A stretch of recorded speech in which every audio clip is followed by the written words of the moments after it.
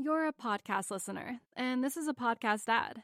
Reach great listeners like yourself with podcast advertising from Libsyn Ads. Choose from hundreds of top podcasts offering host endorsements, or run a reproduced ad like this one across thousands of shows to reach your target audience with Libsyn Ads. Go to libsynads.com now. That's LIBSYN ads.com.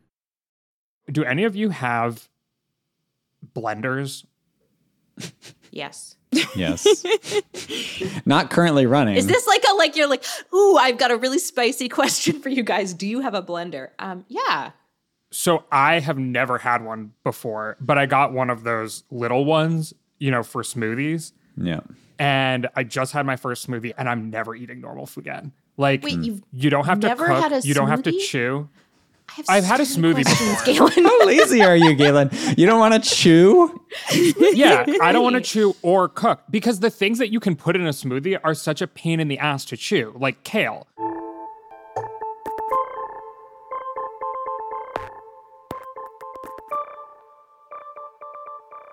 Hello and welcome to the 538 Politics Podcast. I'm Galen Druk, and I hope everyone had a nice Thanksgiving. All of us at 538 have been off for the past week, so bear with us as we wake up our politics brain on this Monday morning. But we're going to have to dive right in because we are just a week away from Election Day in Georgia, where Herschel Walker and Raphael Warnock are competing in a Senate runoff. Early voting is underway, and we're going to check in on how that race is looking. We'll also take a look at what is on the docket in this upcoming lame duck session in Congress. Republicans will have a majority in the House next year. In fact, I don't think we've recorded a podcast since that was made official. So let me officially say Republicans will have a majority in the House next year. So there is just a little over a month of unified Democratic control left in Congress. And then we're going to spend the rest of the podcast on, yes, a 2024 Democratic primary draft. Before we left for Thanksgiving, Nate and I discussed the news that former President Trump is officially running in 2024 and debated his odds against Florida Governor Ron DeSantis. When it comes to Democrats, Biden will have to make up his mind about whether he'll run within just a few months. If he does, will anyone challenge him? And if he doesn't, what's the field of possibilities look like? Here with me to discuss is politics reporter Alex Samuels. Hey, Alex. Hi, Galen. Also with us is senior writer Amelia Thompson-DeVoe. Hey, Amelia. Hey, Galen. And senior elections analyst Nathaniel Rakich. Hey, Nathaniel. Howdy, Galen. How's everyone doing? Are politics brains turned on yet? They never turned off, Galen. Oh, mine What turned he off. said. I feel What bad he for said. you. No, mine turned off. That makes me sad, Nathaniel. Yeah, that's bad. I'm like a robot. I have to power down sometimes or I don't function at all. I'm like this computer that I'm using right now. I have to restart it every Monday. Otherwise, it freezes while we're recording the podcast. Or that. Nathaniel, not even like mid turkey stuffing and gravy where you like, I'm going to take a minute to give thanks and not think about politics. Well, first of all, Galen, turkey is disgusting. So I was not eating turkey this Thanksgiving. But no, yes, of course, there were momentary lapses of judgment in which I failed to think about politics for a few seconds. But thankfully, we still have Georgia. We still have California's 13th congressional district, which remains unresolved to keep us engaged. After Georgia, what is the next election? That's a great question. So we have, let's see, the Chicago mayoral election. First round is coming up on February 28th. We have a few special elections before that. I think I want to say it's January 10th. There's a special election for the Virginia State Senate, which could be important considering Democrats just have like a 2-seat majority there. There are going to be special elections in Pennsylvania's state house, which will be important because, as folks may know from following our live blog last week, Democrats won 102 seats and Republicans won 101, but one Democratic member passed away, and then 2 others are going to have to resign to take other jobs. So Republicans are going to temporarily have more seats in the Pennsylvania State House for the beginning of the session, but then these special elections are going to be what gives Democrats the majority. And they're in safe blue seats, but the elections have to happen, and we don't know exactly when the timing of those are going to be. So, the elections will never stop, Galen. All right. Good to hear. I'm sure you wanted all that detail. Yeah. Be careful what you ask for, Galen. Okay. Well, in the meantime, we do have one high-profile election that we're still covering, which is that Georgia is once again going to a runoff in its Senate election. In the first round, Warnock won 49.5% of the vote, and Walker won 48.5%. The Libertarian candidate won 2% of the vote. So Warnock won a similar runoff last year. But historically, runoffs have seemed to benefit Republicans in Georgia because the electorate has tended to be older and whiter. So, Alex, how do you see those dynamics playing out this time? Is 2021 or the sort of historical runoffs that came before that more of a reference point for this election? So that's a question I've been wrestling with as well, just getting ready for the December 6th runoff. And I really think it's, this race could go either way. I think what's complicated in making the comparison to 2021 is that a lot of factors were different back then. In 2021, control of the Senate hung in balance, whereas it does not this year. Democrats have already clinched their 50-seat majority. And in 2021, you also had former President Donald Trump essentially telling his base to not trust Georgia's voting process, and that did dampen turnout among Republican voters. This year, of course, when Trump announced his 2024 presidential run, he specifically said, go out and vote for Herschel Walker. I think it's to be determined whether he's actually going to make a stop in the Peach State, but it's kind of hard to make an apples to apples comparison between what happened then and what happened now. But I think the results of this race will obviously show whether 2021 was more of an aberration or if it's indicative of Georgia becoming a purple or, just slightly more competitive state for Democrats running statewide. Nathaniel and Amelia, how are you thinking about this question? I agree with Alex. We do have this track record of runoffs favoring Republicans in Georgia, but the Georgia of today is not the Georgia of the 1990s or the 2000s. So I'm just really interested to see what it looks like. Obviously, you ask any 538er this question, they're going to say, let's look at the polling. So far, as we record this, we've seen 2 polls of the Georgia runoff so far, one that gave Warnock a 4-point lead and one that gave Walker a 1-point lead. So obviously, it's just 2 polls. Hopefully, we'll get more. But as of right now, it looks like maybe Warnock has a small advantage if you just average those out. We will hopefully be publishing a polling average in this race if we get 5 polls from at least 3 different pollsters, which is our threshold for publishing polling averages. But yeah, I think everybody, the one thing we can say for sure is that it is going to be competitive. It's not like there's going to be this huge turnout drop that's automatically going to favor Walker or Warnock for that matter. And Nathaniel, should we expect that pollsters are going to be out in the field? Should we expect to get 5 polls from 3 different pollsters, or have they all turned their politics brains off too? Yeah, that's a great question. We don't have any kind of special intel on that, but I think there are 2 factors that are working against having more polls or at least as many polls as we had in 2021. And that, of course, is A, control of the Senate isn't on the line, so the interest in the race isn't as high. And then B, also, there's less time to conduct those polls because in 2021, which was part of the 2020 cycle, those runoffs were held in early January. Georgia changed its runoff law to hold earlier runoffs in the future. So now those runoffs, of course, are happening in early December. So that gives us some sense of where the polling stands today. We don't have much of it. But Amelia, do you think we learned anything about the 2 candidates' coalitions that might give us some sort of hints about where things are headed in the first election? Well, I think we did learn something important, which is that Walker is a weak candidate. And we saw that because he ran considerably behind all the other Republicans on the ticket in November. So Walker is going into this, he's just going head to head against Warnock. There's nothing else on the ticket. And that could be bad for him because it's also possible that having a more popular Republican like incumbent Governor Brian Kemp on the ballot may have brought some people out to vote for him. I think it's possible that some people who were more lukewarm on him, who voted in November, might just stay home. And the impact of Trump's endorsement and involvement is going to be interesting to see, too. Obviously, as Alex said, he is taking a different tack this time by saying, yes, go vote and vote for the Republican candidate.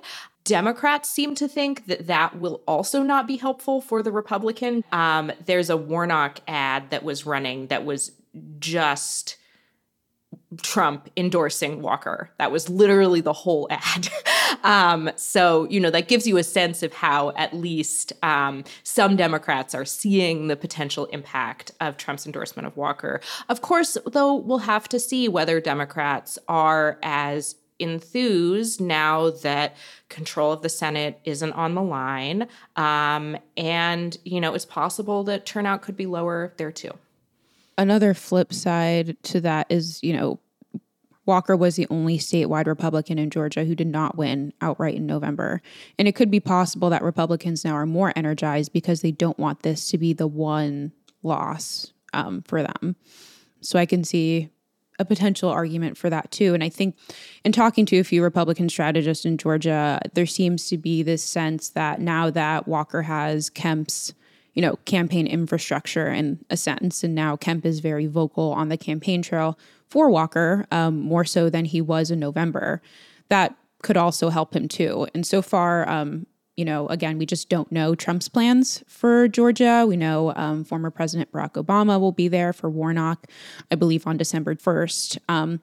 But Trump hasn't announced plans. And if he does, I don't know if that will help or hurt Walker or Warnock. So that'll be interesting to watch as well. Does Biden have plans to go down there? Biden hasn't announced anything to my knowledge.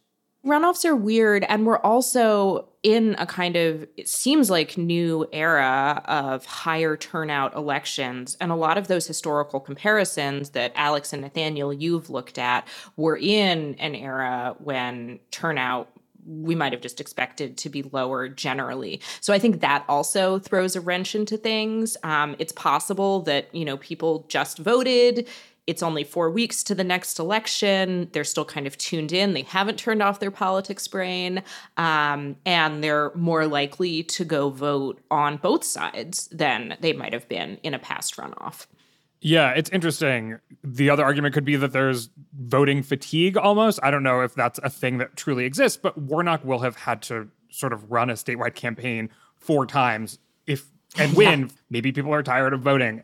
Is there anything, and we just went through a whole cycle addressing these questions, but of course, early voting has begun, and so folks are looking at those numbers, and I think elections watchers have noticed just like how high Democratic turnout seems to be amongst early voters and how high Black turnout is in particular. We generally caution people not to focus on the early vote, but is this unique in any way? How should we think about this, Nathaniel? I just wouldn't, honestly. I mean, early vote, yes, you see a lot of, the early vote so far has been, very Democratic. It's been, Democratic counties have been the ones that have generally been offering more days of early voting than Republican counties, and that's obviously part of it. But some people are like, Republicans are shooting themselves in the foot by not allowing early voting. But the reality is, early voting is just taking voters who would have voted on election day anyway and kind of redistributing them earlier in the cycle. And in those Republican counties that aren't allowing early voting on certain days, they're just going to vote on election day. We know that Republicans prefer to vote on election day anyway.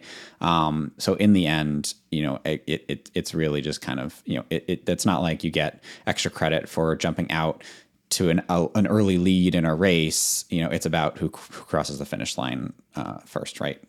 Yeah, to be totally honest, didn't turn my politics brain off entirely either. So I saw some of your tweets over the break, Nathaniel, and I saw you say that there's no evidence that early voting actually produces higher turnout overall, and that it may actually lead to lower turnout. That seems counterintuitive to me, but what does the research show about the overall impact of early voting? Yeah, I think it seems counterintuitive to a lot of folks, but the theory behind that is that, you don't have a sense of urgency that is taking place when election day is just one day, and every kind of social and campaign, message is get out and vote on X day, December 6th, November 8th, whatever it is. And if you have a kind of a multi-week period, there's less urgency for folks to get out to vote. But overall, yeah, the research on early voting, I would say the consensus is that it doesn't impact turnout. There have been some studies that have found a negative turnout impact, but generally, I think it's seen as it just doesn't impact that. And again, the fact that a Democratic county might be holding early voting, it isn't because of that research. I don't think you can say that, oh, these are people who are now extra voters in the electorate. They're probably people who would have just turned out on election day anyway.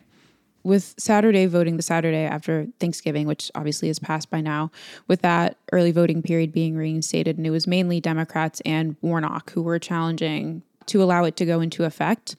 So if Democrats are really hammering hard on early voting, then isn't there an argument then that they see a detriment if there aren't more early voting days? Yeah, I think there's a distinction between what a campaign would prefer and just kind of looking at it from a, kind of purely data perspective. Like from a campaign's perspective, absolutely more early voting is better because once, if you have somebody is a strong supporter and they have turned out to vote, on the Saturday before Thanksgiving or something, you can kind of check them off the list. You don't need to chase them down on election day. I do think it makes Republicans' jobs harder by not encouraging early and mail voting among their voters. But in the end, I'm someone who's generally fairly skeptical of campaigns' impacts on elections. A good campaign can be worth a few percentage points, but and that can be canceled out by a good campaign on the other side as well. And so ultimately, I think that people who want to vote, obviously, some people are prevented from voting through things that are no fault of their own, but that is generally not a huge number of voters. And campaigns, not everybody who votes on election day obviously is somebody who's had their door knocked on by a campaign. A lot of people just turn out to vote because they themselves want to vote, and a lot of people who are contacted by campaigns say, okay, great, thanks, bye. And, then they go about their day the way they were going to do it, whether that was to vote or not. So from a campaign perspective, I get it strategically. I think that probably a lot of Democrats do believe that early voting helps them. I just don't think that's very well supported by the evidence. And I also think that a lot of Democrats just kind of normatively support early voting because it does make voting more convenient. Even if it doesn't increase turnout, it kind of allows voting to fit into a person's schedule better. And, it's not just the binary of does a person get to vote or not. It's about how easy it is for them to vote. And Democrats support early voting for that reason. All right. Well, we are going to continue watching this final week of the Georgia election, but let's move on and talk about the lame duck session that is getting underway in Congress.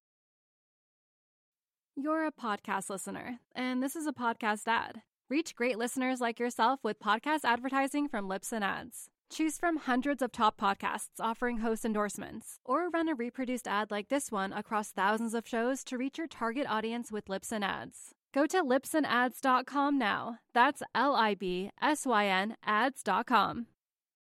You're a podcast listener, and this is a podcast ad. Reach great listeners like yourself with podcast advertising from Libsyn Ads. Choose from hundreds of top podcasts offering host endorsements, or run a reproduced ad like this one across thousands of shows to reach your target audience with Libsyn Ads. Go to libsynads.com now. That's LIBSYN ads.com. There's still a little over a month left in the current session of Congress, which will be the last time for a while that Democrats have full control of all levers of power in Washington. Before we left for the break, some of the most high-profile items that Democrats hoped to address were the Respect for Marriage Act, the Electoral Count Reform Act, and raising the debt ceiling. And because for this part of things, my politics brain was turned off, I haven't gotten a sense of whether there are other things that have been added to that docket since. What have you all seen? Are there other things that Democrats are going to try to sort of pass or address in the coming month? I think there's been some talk that Democrats may try to finally pass a marijuana banking reform bill. Basically, right now, because of sort of arcane stuff in federal law, marijuana businesses, even in states where marijuana is legal, can't generally get accounts at banks because of federal regulations. And as a business, you can imagine that might be quite a serious problem. You just have a huge amount of cash on hand. So there has been a push for quite a while, and this bill has gone through a lot of different revisions to try to deal with that and to try to deal with some other marijuana reform measures.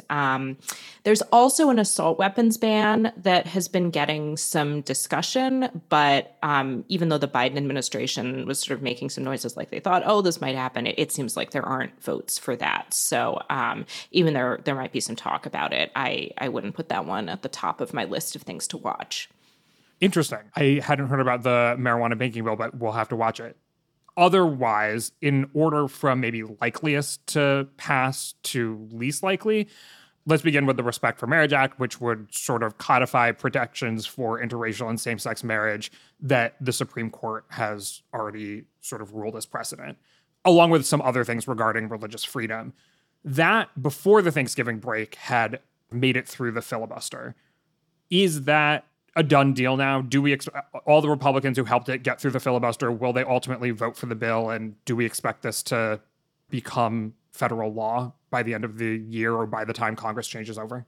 I would think so. They were able to get a pretty significant group of bipartisan senators on board, particularly Republicans, because I think there were some last minute changes to the bill protecting religious liberty. I think that's how they were able to get a pretty overwhelming swell of support from both Republicans and Democrats on this measure. That's right, Alex. Yeah, there were some religious liberty protections that were added that basically were caveating that religious organizations like churches or nonprofits or faith-based universities can't lose their tax-exempt status for refusing to perform or recognize same-sex marriages, and churches can't be required to perform same-sex weddings. And that was seen as powerful enough that this bill got some support from some pretty unexpected quarters, including the Church of Jesus Christ of Latter-day Saints, the Mormon Church, and the National Association of Evangelicals. To be clear, not all Christian conservatives are happy with this. There has been plenty of pushback from other Christian conservative organizations like the Heritage Foundation, other important groups on the religious right, saying that these religious liberty protections are not substantial enough, and that this could still cause problems for people and religions who don't believe in gay marriage. But the fact that this got support from the LDS Church and one of the biggest associations of evangelicals is significant. I think it's a sign of how firmly the debate about gay marriage has shifted from should gay marriage be legal to how do we carve out protections and exemptions for faiths and institutions and religious people who don't believe in gay marriage. And that's something where the Supreme Court has had a long line of cases, and I expect the Supreme Court to continue to hear those cases. And now it's something that was very important in getting so much Republican support for this bill.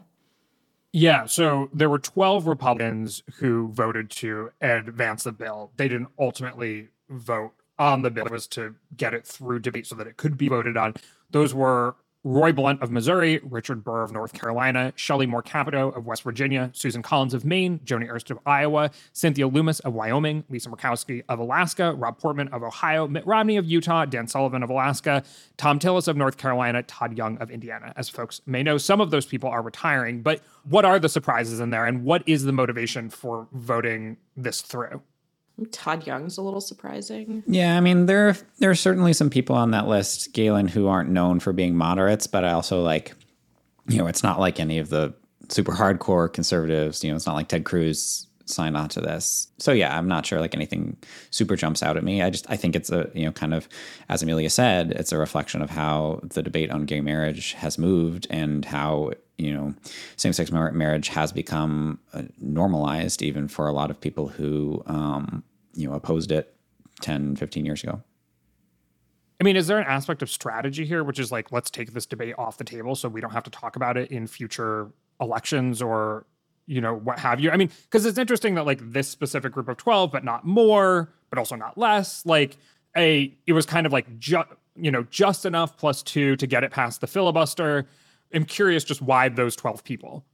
Well, I think generally the Supreme Court and specifically Justice Clarence Thomas created kind of a problem for Republicans in his concurring opinion in the Dobbs ruling over the summer, where he was saying, we're not taking up other issues that are potentially implicated by the Supreme Court's ruling overturning the constitutional right to abortion, like same-sex marriage, like contraception, which were supported by a similar legal reasoning to the Roe ruling. He was saying, we're not dealing with those in Dobbs, but I want to deal with those in the future. I think we want to rethink those. And that got a lot of play politically. I think a lot of people heard about it. It was something that I've heard a lot in conversations with voters. And so I do think there is a sense in which Republicans had some extra motivation to deal with this, just because the idea that the Supreme Court might swoop in and take away same-sex marriage protections is kind of in the zeitgeist now.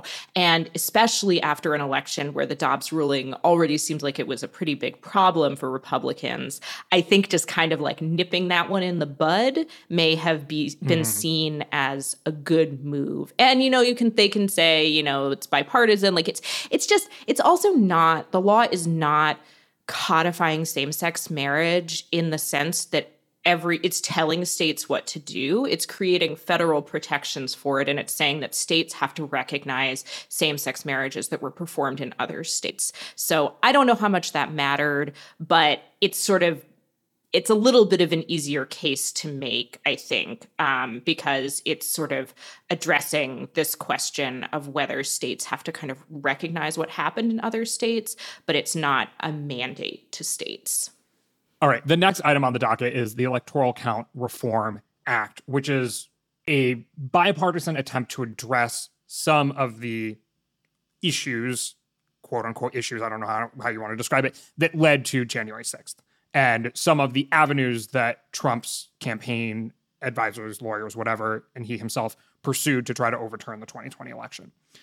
What is the likelihood that this passes? And to what degree would it change how elections are conducted in America, or counted, at least, in America?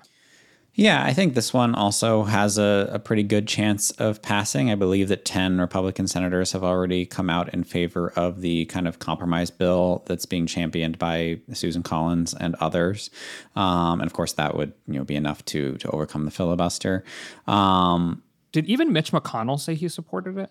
Yes, Mitch McConnell also came out in favor of this a few months back. So it does seem like it'll be on a glide path to passing.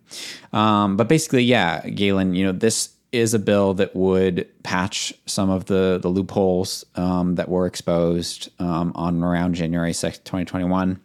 So some of the provisions include it would clarify that the vice president's role in counting the electoral votes is purely ceremonial. So, Donald Trump's theory of, Mike Pence can just overturn the election is clearly debunked.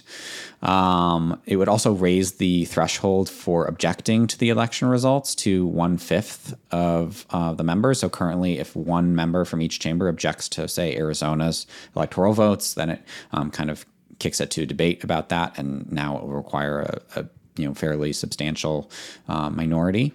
And then it also kind of clarifies things for, kind of the scenarios that people have talked about for 2024, which is what if a state sends two competing slates of electoral votes, one Democratic and one Republican, to Congress, which one gets counted? And basically it clarifies that the one that the governor certifies, unless the state law says otherwise, is going to be the one that Congress counts. It also provides for an expedited judicial review of these disputed electoral votes. So a court would immediately be able to step in and kind of cut the constitutional crisis off at its feet, hopefully. So I think it would go a pretty good way to fixing some of the pathways that were exposed in the 2020 election. Of course, it's not going to do everything. A lot of what happens, of course, elections are administered on the state and local level. This is a federal bill, so there's only so much that it can do. In addition, I think there is an element of, it patches the holes from the last time, but that doesn't mean there aren't other holes that have yet to be exposed. But I think that in general, I've heard kind of positive reviews of this reform bill from people who were concerned after the 2020 election. And let's wrap on the debt ceiling. From what I understand, the United States will reach its debt limit sometime in 2023. Of course, that will be when Republicans control the House. If past is prologue, there's some suggestion that Republicans would try to use raising the debt ceiling to extract concessions from Democrats, like spending cuts in certain areas, some of a redux of some of the debates that happened in 2011, 2012. And so there has been some talk about Democrats raising the debt ceiling in advance of any of that happening to try to get out in front of it and prevent that game of chicken from happening. How is this looking? Are Democrats going to raise the debt ceiling? This is something that the Democrats could, in theory, do unilaterally through the process known as budget reconciliation.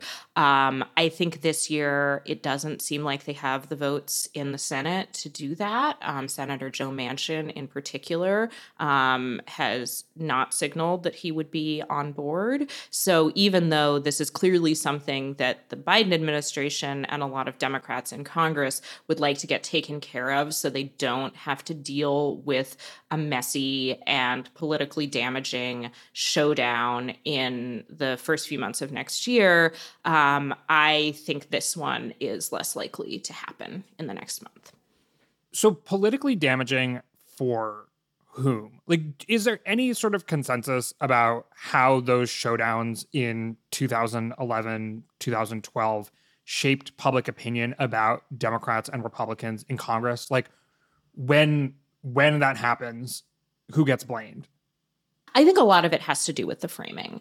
And basically, there's been discussion of Republicans sort of saying, we're not going to vote for a debt ceiling increase unless you Democrats give us cuts, spending cuts that we want. It might depend on what those spending cuts are. If it's cuts to something like Social Security or Medicare, then that might reflect badly on Republicans because those are pretty popular policies. If the Democrats are being perceived as kind of like wanting to spend a lot of money and not wanting to agree to common sense budget cuts, then they could reflect poorly on them. So I think in some ways, it's a little bit of a messaging game. That raising the debt ceiling is something that Americans are not crazy about in general. And people kind of think about raising the debt ceiling in the context of maybe a household budget or something. Not that is really a good comparison, but people just don't want the country to go into more and more debt generally if you ask them that question.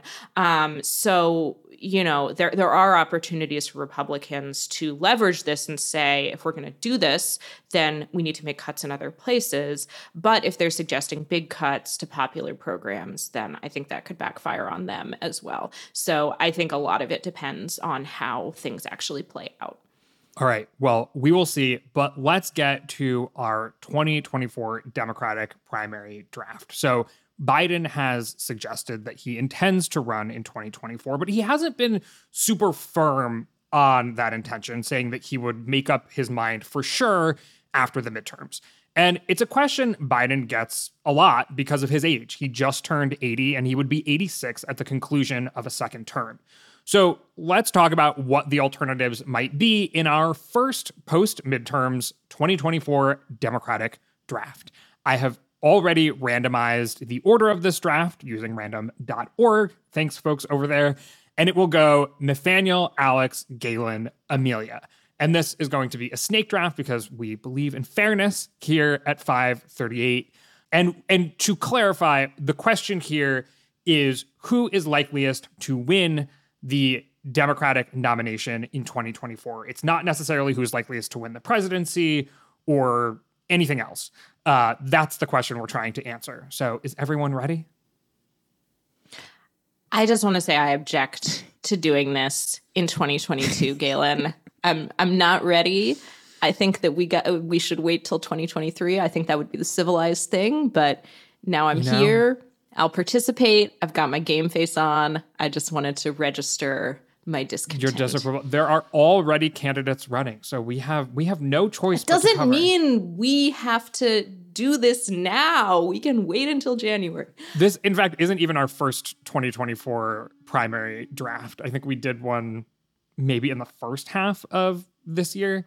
It was not asked to participate. I would not have condoned that either. This is clearly a site-wide policy debate that we need to have internally about whether this is appropriate. I'm here now. I won't blow it up. I promise. I'll be good. Okay. Nathaniel, and we're going to try to get through maybe 3 or so rounds of this. So we'll try to motor. I know we've already spent a good amount of time discussing what's to come in Georgia and in Congress. But Nathaniel, take it away with your first draft pick.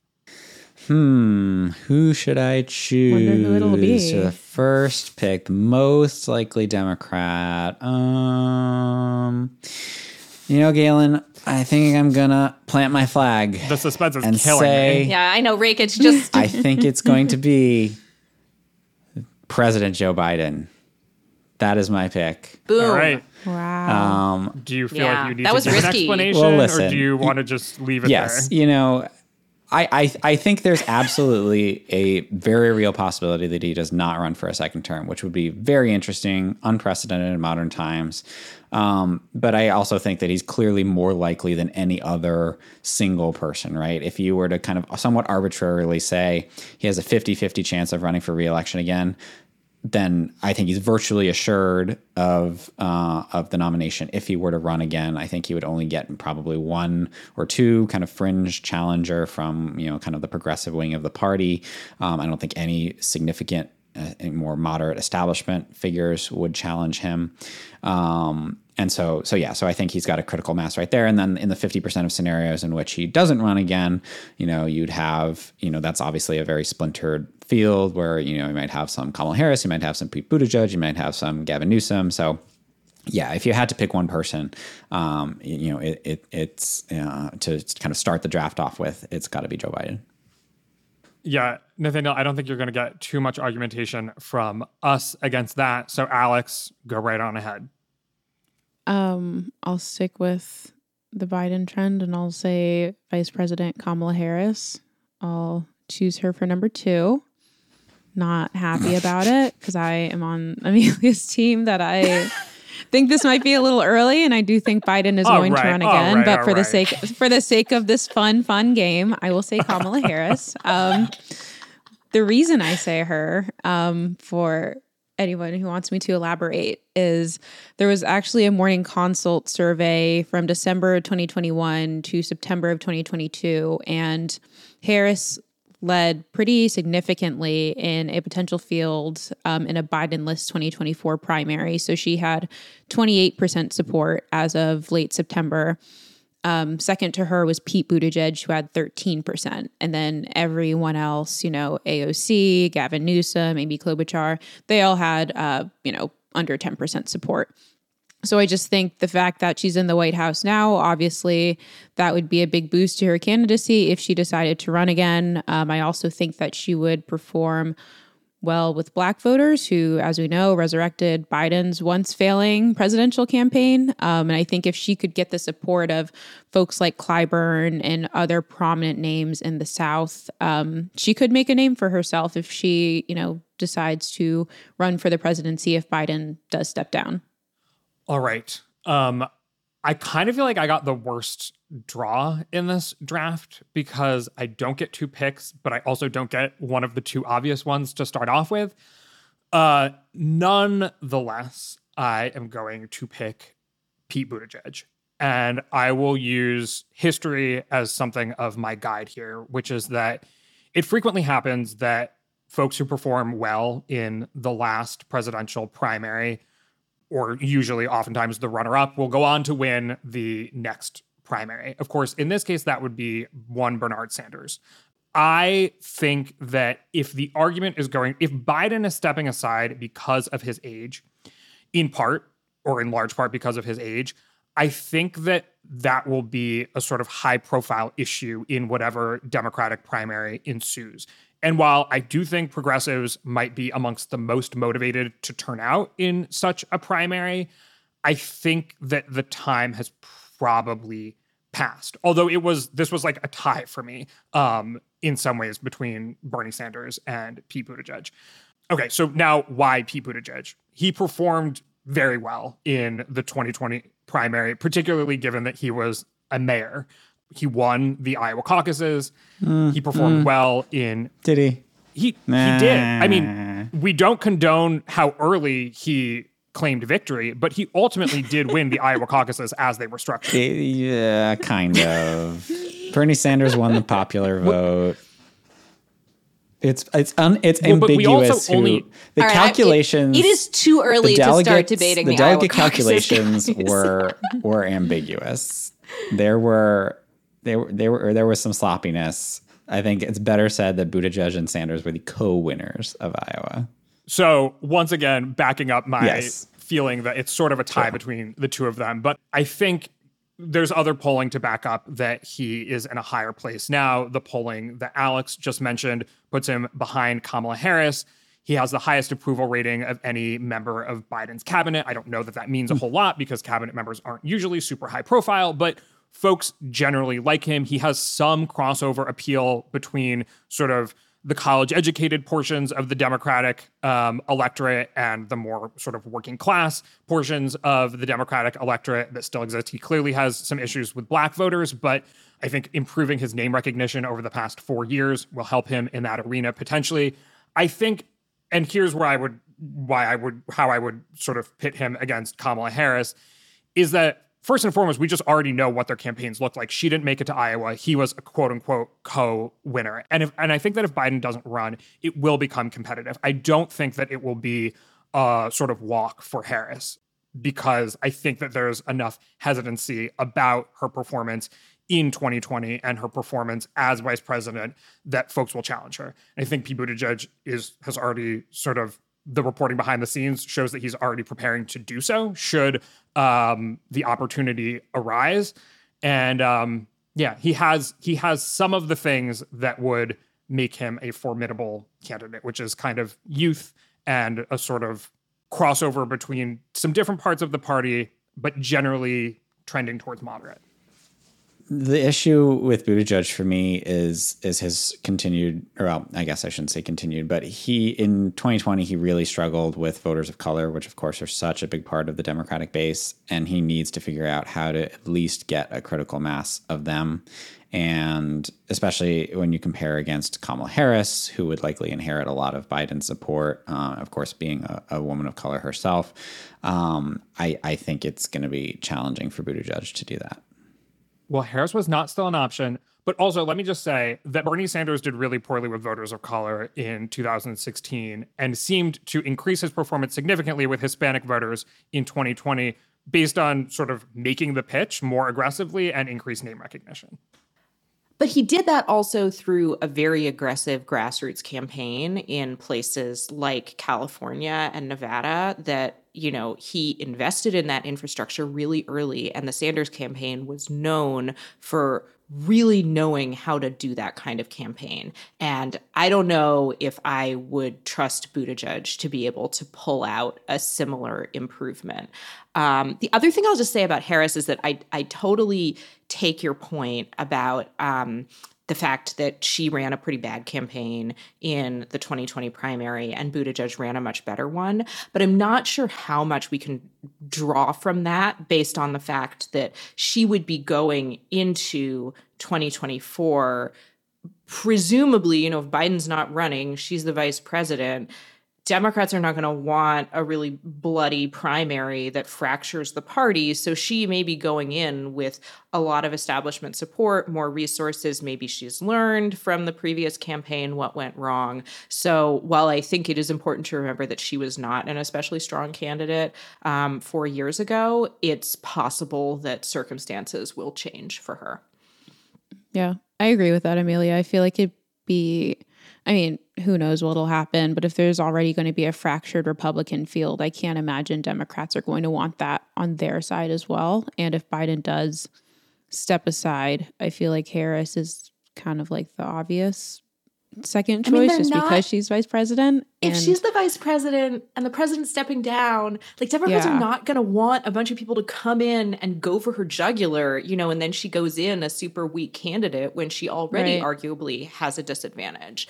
Not that like Democrats can control who runs or what happens. Yeah. We've seen from past experience that they can't do that at all. But certainly that would be, I think the establishment's preference. Guys, I think we're starting to uncover the reason that Biden is going to be incentivized not to step down or step aside for 2024. And it's only going to become more clear as we keep going through this. But because it would be a hot mess. We're not gonna stop here. So Amelia, you got 2 picks. Okay. Go right ahead. All right. So my first one, I'm coming in hot off of the 2022 midterms. I'm coming in with a fresh face, and my pick is Gretchen Whitmer. There you go. Gretch. Big Gretch. And this is for several reasons. Big Gretch, that's what they call her in Michigan. Yeah, I know. I don't know if it's, it'll take me a little while to get used to that one. Anyway, so she has been a very popular and successful governor of Michigan. She's had some ups and downs, particularly over handling of closures and mask mandates during the COVID-19 pandemic. But she's coming out of the 2022 midterms with, really solid victory, and also with Democrats just having done really well in Michigan. Michigan was a real success story for Democrats coming out of 2022. And I think Whitmer is particularly well positioned to run in 2024 if Biden steps aside, because she has kind of made the issue of abortion her issue for years now. It's something that she's talked about. It's something that she's campaigned on in the aftermath of the Dobbs ruling. Even before the Dobbs ruling, she was out there saying, I'm going to protect the right to abortion in Michigan, a state where it was not clear that abortion was going to continue to be legal. Now, of course, after the outcome of the ballot measure on the midterm ballot, it will be. But I think she's really established this as being an issue where she has a lot of credibility, and it's a really important issue to Democrats right now. So, I think in a different environment, would she come in with more, name recognition, more kind of wind in her sails than any other Democratic governor who came out of 2022 with a solid margin, like, Jared Polis of Colorado? Not necessarily. But I think abortion is going to continue to be a big issue going into 2024, and she's a particularly strong candidate. Plus, coming from a purple state, being the governor of a purple state generally is a really good place to be when you're launching a presidential campaign. So that's why I think Gretchen Whitmer is the first fresh face I'd pick. All right. I'll take it. It's not Bernie Sanders. Accept it. Thanks, Galen. I was worried. And then for my number 2 pick, I'm going to pick a very much not a fresh face, and that is Bernie Sanders. I hear what you were saying, Galen, about if Biden steps aside because of age, that does make things difficult for Bernie Sanders, who is also quite old. But I think Bernie Sanders, because his base is so young and because it's so enthusiastic, I think he has a sort of claim to vitality that Biden can sometimes find harder to muster. And I also I think maybe Bernie Sanders just doesn't care. He will want, if there's a primary that Biden is not in, he will want there to be a solid progressive candidate. And who's that going to be? Who's the person who's going to, sort of have the same name recognition as Bernie Sanders, have the same campaign infrastructure as Bernie Sanders? Like, he's done this twice now. He did better among Latino voters in 2020. I think he might say to himself, hey, third time's the charm, and I'm the best hope for my wing of the party. And, if it's a really fractured field, he might be able to pull it out. Yeah, I think that's right. It is like hard to imagine Sanders running a third time given how old he is. But I think it's like for drafts like this, I think the progressive wing of the party needs to be accounted for. And he is probably the single most likely, kind of similar to Harris, right? The single most likely name from that wing of the party, even though, he kind of has a lot of, you can pick apart at the case very well. I'm really interested to see. I think he probably won't run, but I'm really interested to see what happens to the progressive movement in, the wake of Bernie Sanders, right? Does he point to somebody and say, this is my successor? Or is it going to be 5 different progressives running, which would, progressives are already kind of behind the 8 ball, right? Because, the moderate wing of the party decides, and black voters tend to support moderate candidates and things like that. And that would really, I think, obliterate their chances. But if he did point at somebody, and I won't name names this time, but if he does point at somebody and says, this is my, my person, I think that person would be formidable for many of the same reasons that Bernie Sanders was formidable in 2016 and 2020. All right, Amelia, you have taken both my second and third picks. So I feel I'm a bit floundering at the moment. I think we're getting into an area here where it's like, who the hell knows? It's really like, what kind of campaign would they run? There aren't obviously structural reasons to think that they would do particularly well. And so I'm trying to think if I should go with a safe pick, like, Gavin Newsom or Amy Klobuchar, or go with a more sort of non-traditional pick.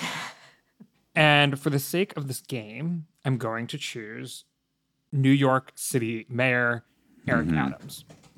Ooh, spicy. In another world, I would pick Raphael Warnock. But I think the Senate is so important for Democrats, and obviously there is a Republican governor of Georgia, that all the party players would strongly discourage a run by Warnock, because that would mean one less seat for Democrats going into a year where they expect to perform relatively poorly in Senate elections, which is 2024. But I think he has a lot of the makings of a very strong presidential nominee. Like he cross pressures voters in similar ways. He's a person of faith. He can speak as a pastor. He can speak as a black man. He can speak as somebody from a purple state. He can speak as a young person. There's all kinds of, and he gets politics. I think if you watch his ads, it's clear that he understands that politics are about persuasion and not just rallying your base. But I didn't pick Raphael Warnock. Who are you arguing for? So are you picking Raphael Warnock? Why am I going to pick? He just made a pretty strong case for Raphael Warnock. I think he's a very different candidate from Raphael Warnock, but he is a moderate. He is black, and he is the mayor of a city of 9 million people, which is larger than lots of states. He also, I think, understands politics in a way that a lot of Democrats that think they're playing to the base don't really get. So he ran on crime in 2021 in an environment where that was not going to be the obviously popular thing to do in a Democratic primary, and won. He has in that race against Andrew Yang, had basically no followers on Twitter, but sort of got intuitively how the sort of machine politics work, what kind of things to argue, how to capture the attention of the traditional media. And I think that helps in a campaign, especially in a campaign where a lot of people might be hiring a lot of campaign staffers who are more tuned into Twitter than what the actual Democratic base is tuned into, which is not ultimately super progressive, pretty diverse, concerned about crime and inflation and things like that. Nicely said, Galen. I know I kind of picked 2, and that was kind of cheating, but I'm sorry. You did have to work for me. I'm going to go ahead and pick Warnock, which I was already planning on doing before Galen said his name, just for the record. Galen, you've made very convincing points as to why he would be a strong candidate. So I second everything that you said. I think a lot of whether he would be even viable as a candidate depends on what happens on December 6th. But like, you said, he could speak, he already has shown that he can court crossover support. He convinced a number of Georgians to vote for himself and Republican Brian Kemp. I think he could do fairly well in the Deep South, particularly as a Black man running in the South. I think it would be easy for him to kind of coalesce support in states like South Carolina and just like other, Southern states where Black voters really have an outsized voice in the electoral process. And I think if he wins this runoff and the 2021 runoff, like that's a pretty strong message to run on, especially running statewide in a state like Georgia and just showing that he can, if he can fend off Republicans 2 years in a row, I think that really just speaks to his strength as a politician. Everyone knows how good of a fundraiser Warnock is as well. So I think there's like a pretty decent argument for why he could be a plausible, emphasis on plausible, 2024 candidate. But I think as we're kind of getting at, I think this, if nothing else, this chat shows more than anything why Biden will probably run for a second term. So my question, Alex, is, having strongly considered picking him myself, how does he get over the hurdle of taking a seat away from Democrats in the Senate? That would be the one knock against him, I think, especially with the 2024 map and Democrats having a lot more seats to defend. That I think will be harder for them, is my understanding. But so that would be the reason I'd say he may not run. But, I think if the options are, Whitmer or some of the other people who have been said, I won't really... I think he's a strong... I think Warnock could say, if we're in a situation where there's a super chaotic Democratic primary and there's no, maybe Harris is perceived as being weak, hasn't managed to consolidate a lot of support, Warnock could be kind of making the case that you're going to lose a Senate seat, but I'm your best chance of winning the presidency. So in this hypothetical, I think, crazy world we are spinning here, there is an argument he could make. Well, let's also remember what happened with Georgia in 2020. So Warnock can resign from the Senate to run for president. Brian, if he wins the runoff, Democrats have 51 Senate seats. That won't cost Democrats the Senate. And then there'll be a special election in 2024. And if Warnock wins, he can, presumably he will, carry Georgia because it's his home state, and perhaps carry along the Democratic candidate in the special election there as well. So I don't think it's quite that intractable problem for him. Okay. Yeah. All the dominoes have to fall, but it's possible. And we would officially, in that circumstance, rename Georgia the votingest state as opposed to the beach state. Exactly. And then there would be another runoff, and just more runoffs. This is what America wants. More runoffs, more elections. I mean, I guess the other argument is, if you're going to lose the Senate majority anyway, right? Who cares about one extra seat? But I don't know how persuasive that argument is. All right, we are going to snake along here, and up next is Nathaniel. You're a podcast listener, and this is a podcast ad. Reach great listeners like yourself with podcast advertising from Libsyn Ads. Choose from hundreds of top podcasts offering host endorsements, or run a reproduced ad like this one across thousands of shows to reach your target audience with Libsyn Ads. Go to libsynads.com now. That's LIBSYN ads.com. Okay, Nathaniel, make your 2 picks.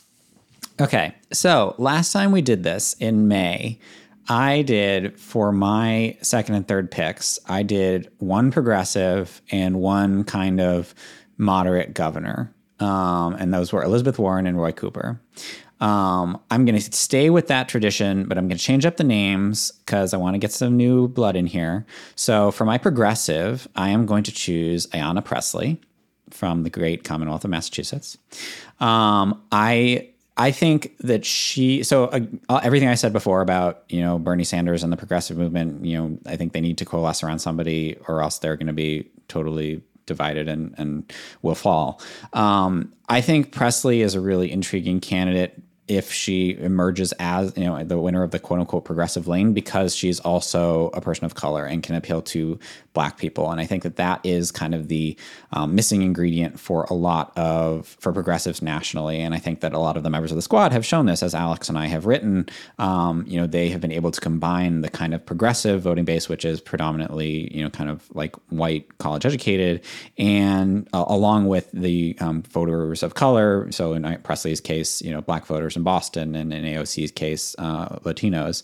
And so I think that would also be a very powerful kind of combination nationally. So if she were to run, which of course is a big question mark, and if she were to get, the Sanders endorsement, which maybe is asking too much, I think she would be strong. For my next pick, for the moderate governor pick, I will go with Jared Polis of Colorado. He just had a very strong midterm performance, winning by, I believe, almost 20 points, as Amelia mentioned earlier. I think he's at kind of the height of his powers for a similar reason as Gretchen Whitmer. I would put him ahead of folks like, well, I won't say other names. Wait, can you say other names? Because I really don't know who I'm going to pick. His name rhymes with Pavin Glusum. But I exactly. So yeah, I think, obviously, again, and in the scenario Biden doesn't run, electability is going to be important to people. They're going to look around. Oh, Jared Polis, cruised to re-election in a kind of swingy state, getting bluer, but he certainly overperformed, kind of what people expected. So that's going to have a lot of appeal. Okay. I'm just going to throw a wild card out there and have some fun with it and say, why not Josh Shapiro? Ooh, that's a good wild card. That's a good one. Yeah. New governor of Pennsylvania just repelled a very far right challenger and beat him pretty handily. I think he's going to have a higher profile just because of that going forward. I just think he'll be a name to watch out for. I'm kind of just throwing names out there at this point, but I mean, I see him definitely as a viable contender if that's the route he decides to go. And definitely if you're talking about coming out of 2022, he certainly belongs on that list. Right. Mm-hmm. Yeah, it feels like the triad is Gretchen Whitmer, Raphael Warnock. I mean, we have to see what happens next week, and that's probably speaking too soon. That is speaking too soon. And Josh Shapiro. Are there any other clear stars coming? I'm asking for a friend. I mean, Fetterman. Who might use them as a pick. Fetterman, Fetterman. Yeah, I was going to say Fetterman. Okay. Meme master. That man knows how to make a TikTok. It's the only qualification for winning a presidential primary. Mm-hmm. He wants that Gen Z vote, and I don't blame him. All right. I am going to take one for the team and choose our friend Pavin, a.k.a. Gavin Newsom. And the reason is because he wants it. And at this point in the process, I think that is not a bad rationale because, who is going to actually run? I kind of don't think Raphael Warnock would run. I'm not sure, who knows, but I kind of don't think he would run. In a world where Biden doesn't run, Gavin Newsom is definitely running. And so that at least improves his odds of winning somewhat. Why do you think he's definitely running? Well, because Harris would be the logical person to succeed Biden. They have a blood pact. Harris is the other star who came up through the California political infrastructure at the same time. That would be a pretty wild betrayal. I think this is why Newsom came out the other day and said he wasn't going to run. I think he and Harris got in a room together, hashed it out, and decided it was going to be Harris. I don't know about that. I think do you think that Gavin Newsom, as ambitious as he is, and as audacious as he was in the run-up to the midterms, basically starting his campaign, talking first and foremost about national issues and getting on all the shows, et cetera, do you think that he's going to watch a whole bunch of people challenging Kamala Harris and just say, yeah, I'm not gonna run. We have a pact. Like, that does not seem. Maybe he's gonna be Kamala's Veep. California ticket. Oh boy.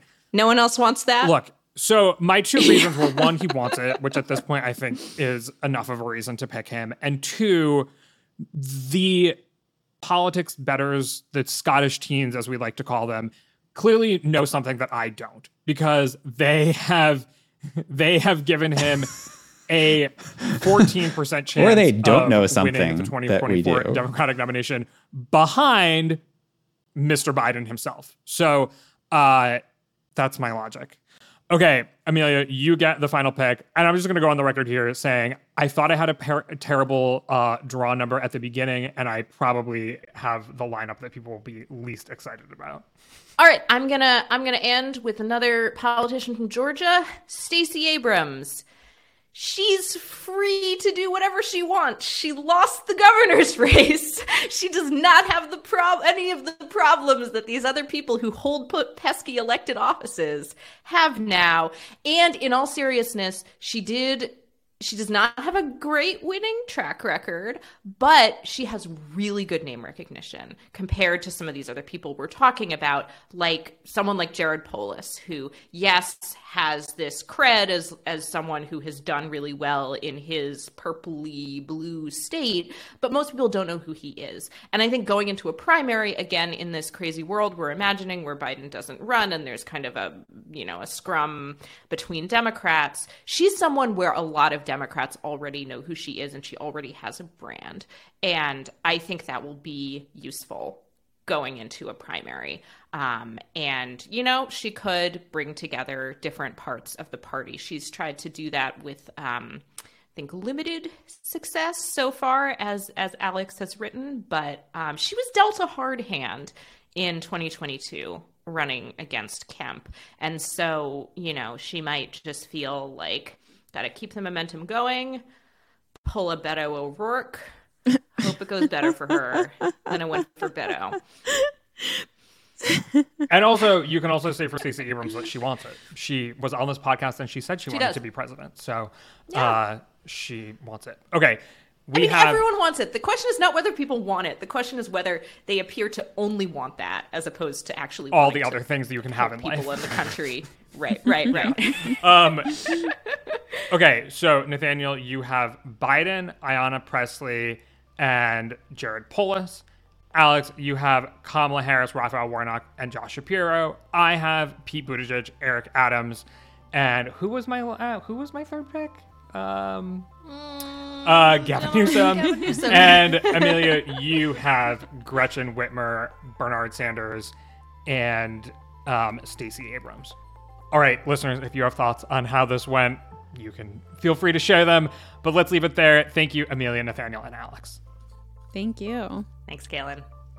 My name is Galen Druk. Tony Chow is in the control room. Chadwick Matlin is our editorial director. And Emily Vineski has been our intern for most of this year. She has moved on to what's next. And I just wanted to say thank you, Emily, so much for doing such a great job as our podcast intern in 2022. We really loved having you, and we're excited to see everything you do next. Folks, you can get in touch by emailing us at podcasts@538.com. You can also, of course, tweet at us with any questions or comments. If you're a fan of the show, leave us a rating or a review in the Apple Podcast Store or tell someone about us. Thanks for listening, and we will see you soon.